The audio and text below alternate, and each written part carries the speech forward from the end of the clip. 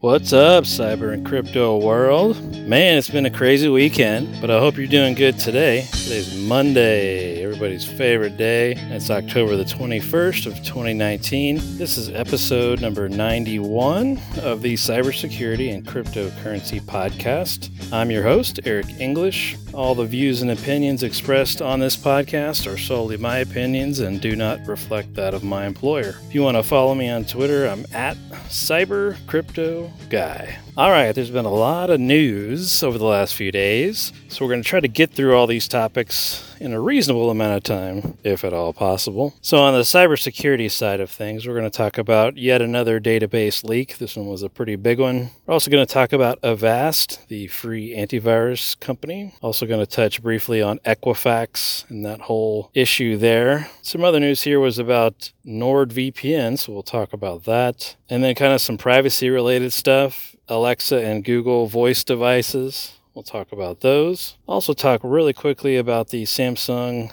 Galaxy S10 fingerprint reader. We'll also touch on insider attacks and a new privacy bill that's being proposed. Also going to talk a little bit as well about Deep Instinct again and some of the things I've learned about deep learning. On the cryptocurrency side of things, we're going to talk about the new HTC Exodus phone. Also going to talk about Zcash. Libra is, of course, always on the list, it seems like. We'll also touch on Bitcoin Lightning attacks. We'll also talk about the Bitcoin halving coming up again. We'll also talk about some executives that were charged for a Ponzi scheme. And then last but not least, we'll talk about an airport that was riddled with Bitcoin mining malware. So that's a bunch of topics to get to today, so we'll see if we can jump through these as quick as possible. So before we get into any of those news-related topics, I did want to briefly talk about, and if you haven't heard the podcast since the beginning, then you may not know why the heck I put cybersecurity and crypto in the same podcast. So my logic there was, yes, I'm, of course, very passionate about both.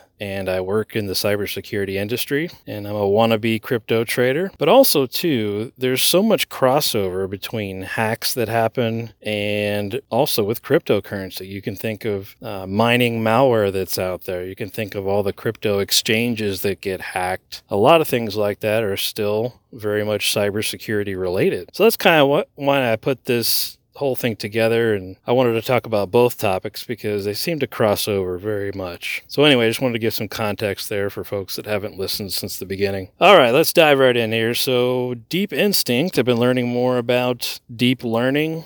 Deep Instinct, again, is the company that I talked about, I think last podcast episode. They're doing deep learning and neural networks to detect malware. Pretty cool stuff. Everything I've read about deep learning, I had no idea what deep learning was prior to this. And the more I read about it, the better it sounds. And essentially, in a nutshell, of everything I've read about deep learning is essentially the next evolution of AI and machine learning. So typical AI and machine learning is just, we're still telling it, hey, look for these things, and the AI is going out there and looking for exactly what we tell it to look for. But at least we're not going out there and looking for it, right? But the neural networks is really the game changer here. You're training whatever it is like a brain, and that's what's really cool. So I saw some articles about, you could use the same type of technology for chat bots online. Apparently Google has a bunch of these neural networks that they've worked on that run a lot of their services. So it's certainly cool to see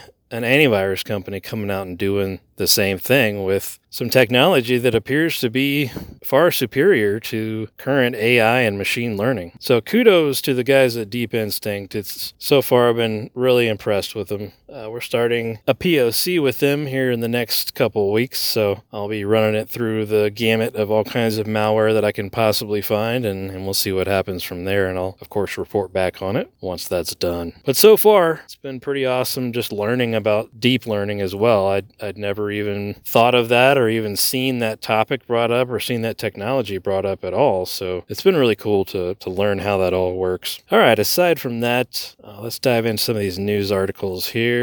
So if you've ever heard of the company called AutoClerk, they are essentially a company that helps people essentially rent a car or register for a hotel room, whatever it is, right? I mean, it could be a myriad of things. Primarily, though, I believe it's reservations reservations for hotel rooms. So this service manages, the bookings, the revenue, loyalty programs, payment information, all kinds of fun stuff like that, right? Well, guess what? There was an open database that exposed quite a bit of information, including U.S. military personnel and officials from the government. So this is a pretty nasty leak here. And guess what type of database it was?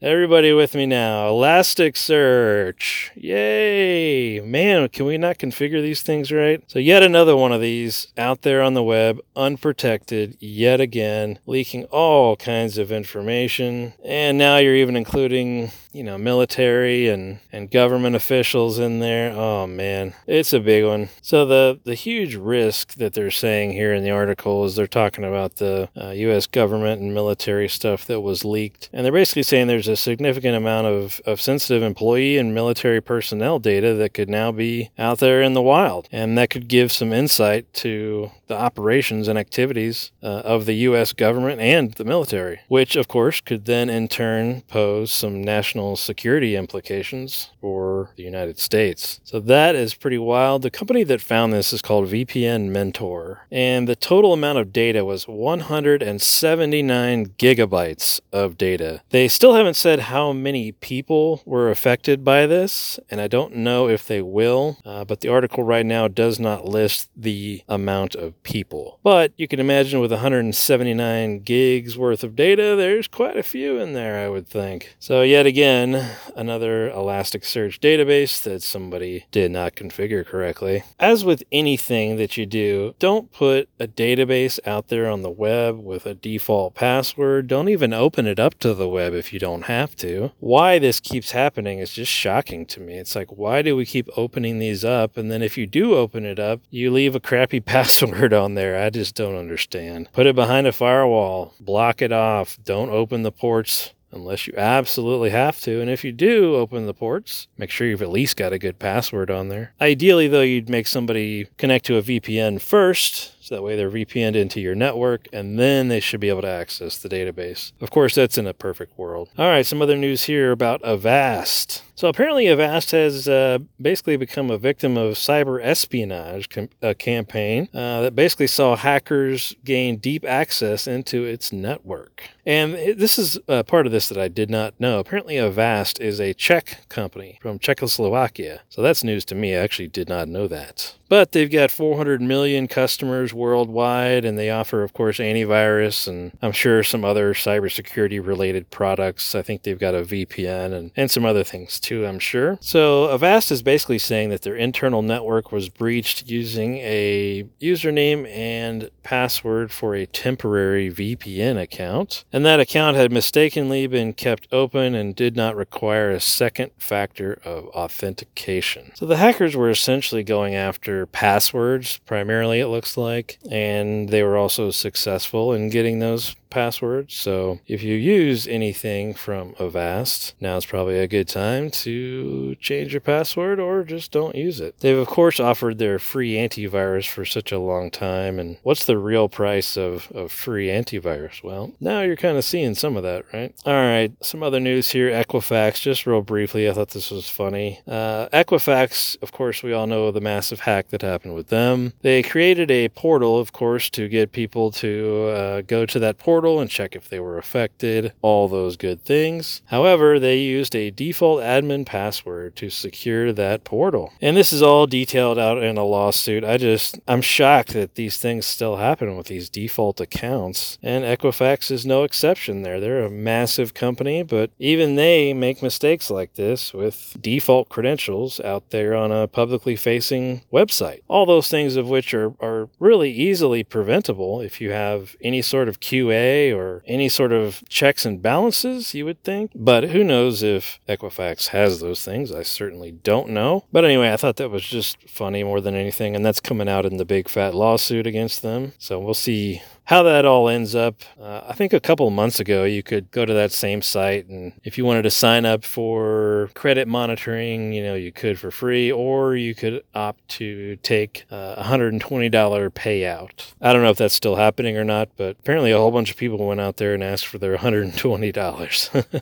All right, some other news here about NordVPN. They were also breached. One of their data centers in Finland was breached all the way back in March of 2018. So Nord basically said that the data center provider had some sort of remote access tool that NordVPN was unaware of, and hackers were basically able to use that remote access tool to then get into the Nord network and essentially try to do whatever they wanted to do there. But of course, Nord is coming out and saying all the right things. There's no real big data loss here, it doesn't look like. There's no huge list of usernames and passwords that were intercepted or breached. This is more of just a privacy issue more than anything. But if you think about it, if you're connecting to a VPN to this NordVPN server, you're still on the VPN. So even if you were doing a man in the middle from that specific server, you would think you may not see that encrypted data. But, I don't know. I'm not sure what these hackers were after nonetheless, but definitely a privacy concern. And, nobody is safe here. Nord is still probably one of the best for privacy concerns. No one is safe from getting hacked these days. All right, some other news here that I have to say I saw coming from 11 bajillion miles away, but the Google Home and Alexa home devices, those smart little speakers, guess what? They are spying on you, and apparently they're being used to phish passwords. I thought this was an interesting article, but, are we surprised? This was bound to happen. And now we, of course, have a legit case of it, and we actually know that, yes, it did happen. So here we go, man. Smart home tech. Yay! So if you have any of those smart home devices, they do have a mute button or a mute option on a lot of them. So if you don't trust them, you might want to go ahead and mute them just in case. You just never know who's trying to phish your password. All right, there's some other news here about the Galaxy S10 and its good old fingerprint reader. Well, this one's built into the screen. I think it was their first generation of one of these that was built into the screen. Well, you know how first gen of any new tech goes. Well, this one got defeated pretty easily. There's a British woman who was trying to unlock her husband's phone, and she used her fingerprint, and boom, she got in. And Samsung basically says it's because of the screen protector that she was using, and it wasn't what they called a Samsung-approved screen protector. She purchased the screen protector for a whopping $3. So Samsung did come out and say that they're going to release a software update to address that problem. There's another article too the other day about insider attacks, and apparently these folks think that insider attacks are going to be more prevalent and they're going to cost less than malware-based attacks and all that kind of stuff. And I think these are already going on. We saw one the other day about AT&T. They had some insiders there. They pay employees that probably don't care about their job enough, and the employees go in and plant whatever bug they need to for the hackers. And we've seen this happen before, so I'm sure it's happening other places than AT&T, so it's not like it's anything new. But it's certainly not going to take the place of phishing emails. That's the bread and butter for all these hackers. They're trying to phish you. They're trying to get your password. That's not going to go away. Plus, most hackers don't want to meet you face-to-face to broker some kind of a deal where you're the insider and, they're going to pay you for, planting some sort of bug on the network. Well, they don't want to be face-to-face with you at all. Guarantee you that. That's why the remote hacking is still going to be way prevalent. All right, the last thing here in cybersecurity, there's a U.S. senator who's trying to introduce a privacy bill that would put CEOs in jail for user privacy violations. Wow, that's pretty hardcore, right? Sounds really bad on the surface, but if you go in and read the article, it's only if it's deliberately ignoring privacy laws. So if the CEO of whatever company is trying to protect themselves and something happens, then they're not going to be thrown in jail. But if it's very obvious that they weren't trying to protect anything and didn't give a crap, those are the ones that are going to go to jail. Of course, this law has not passed yet. It's just being presented. So I saw something similar to this, I guess it's been several months now, where they were talking about jailing CIOs, and now they've upped it to CEOs.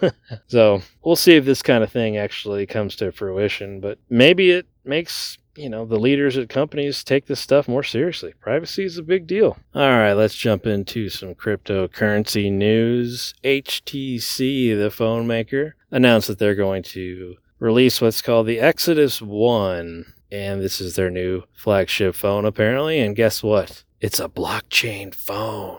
We've seen this a lot here lately, and it's no different than putting a crypto wallet app on your phone, folks. It's no different. HTC is claiming it is different because you can run a full Bitcoin node on your phone. Well, you could do the same thing if an app was created for that. You don't have to have a phone just for that. Are people really buying into that? Does it make you want to go buy the HTC phone now that you know it's quote-unquote a blockchain phone? Samsung did the same kind of thing, and you can't even tell any difference with the phone at all. Well, I'm certainly not buying it. And it's no different than getting an app for your phone. I just don't understand it. But apparently they get some sort of people that fall for it, I guess. I mean, there's really no difference, though, folks. It's the exact same thing. It's running Android or whatever it is. And all it does is it probably has their own proprietary crypto wallet app that they've developed. That's it. That's all it's doing. Nothing different. So it's not really a blockchain phone.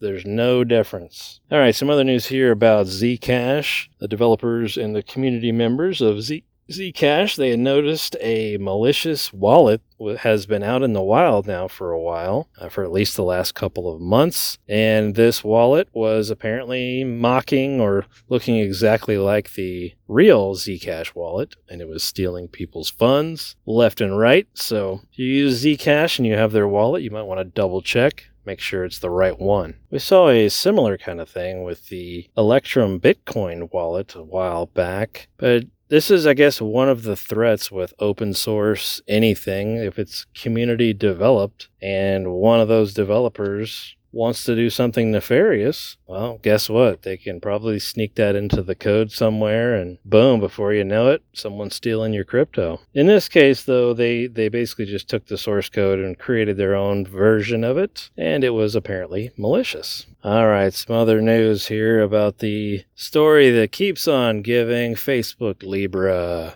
Well, we all know that last week all of their backers like MasterCard and everybody else pulled out of the project. They're no longer supporting it whatsoever. Well, Facebook Libra is still trying to make that thing happen. They're pulling out all the stops. So what they're going to try to do now is rewrite a bunch of the code and issue individual fiat stablecoins. Why is this helpful? I mean, what are we doing different than a USDC coin? There's no difference. And I always go back to, how many forms of payment do we really need? How many cryptocurrencies do we really need? Really, just one. We just need to make payments. It really blows my mind how many different cryptos there are out there right now. Anyway, Libra's not going to let it die, so we'll see what happens. Maybe this somehow gets them across the finish line. I just seriously doubt it. I don't know what good this is going to do, if any. All right, there was some other news here about the Bitcoin Lightning Network and some what they're calling hacks, or I guess attacks, that could slow down and or stop Bitcoin Lightning payments. So if you're not familiar with Bitcoin Lightning, it's just it